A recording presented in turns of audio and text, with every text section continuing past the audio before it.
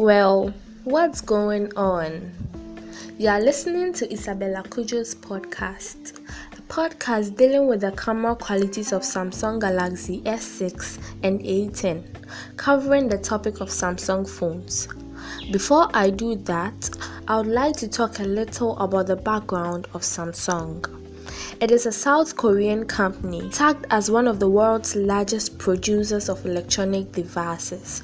The company first entered the electronics industry in 1969 with several products like television. They witnessed a rapid expansion of their businesses in the late 1970s and early 80s, and they continued it in 1990s into global electronic markets. The 2000s witnessed the birth of Samsung Galaxy smartphone series, which quickly became the company's most praised product, but also frequently topped the annual list of the best-selling smartphones in the world. And currently, they have been producing new upgrades of the Galaxies named A10, A20, A30, and the A51 and the likes. Back to my main focus. Samsung phones have been competing with iPhones in all aspects, especially with their camera qualities. Samsung Galaxy A10 has a very good camera quality, which contains a 13-megapixel rear camera and a 5-megapixel front camera with rear flashlight and autofocus, which can capture real image and natural selfies even at night or in the dark. It also has a brilliant portrait mode that gives a very high quality image and makes the image stand out in the picture.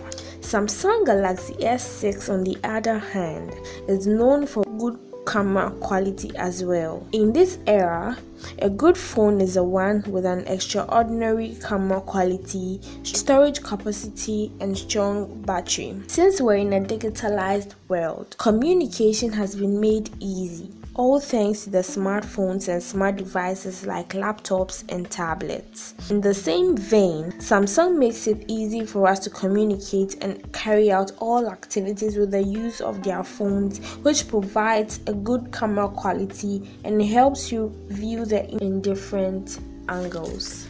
Samsung Galaxy S6's main camera uses 16-megapixel Sony Exmor RS IMX240 sensor, which is the same sensor used in Samsung Galaxy Note 4. But the company has made some improvements to the camera lenses and algorithms. Launching the camera takes not more than a second, and its autofocusing speed is impressive in good light, comparable to the iPhone 6, but not as fast as the LG G3. The phone's camera is so easy to use and consistently good that it encourages and also comes with different modes, which are the auto mode, which is the default, the pro mode, which helps you to adjust the length, color and tone and makes you take picture like a pro, the panorama mode, which makes you take series of photos either horizontally or vertically and stitches them together, the virtual mode, which helps you to view the image from different angles, the selective focus mode, which helps you to take picture of a selective image, the slow motion mode, which helps you to record videos in a slow motion manner, and lastly, the fast motion mode, which helps you to record videos in a fast motion manner. Thank you for listening. Your presence with me today was completely appreciated. This concludes the 5 minutes podcast on the camera quality of Samsung Galaxy S6 and A10.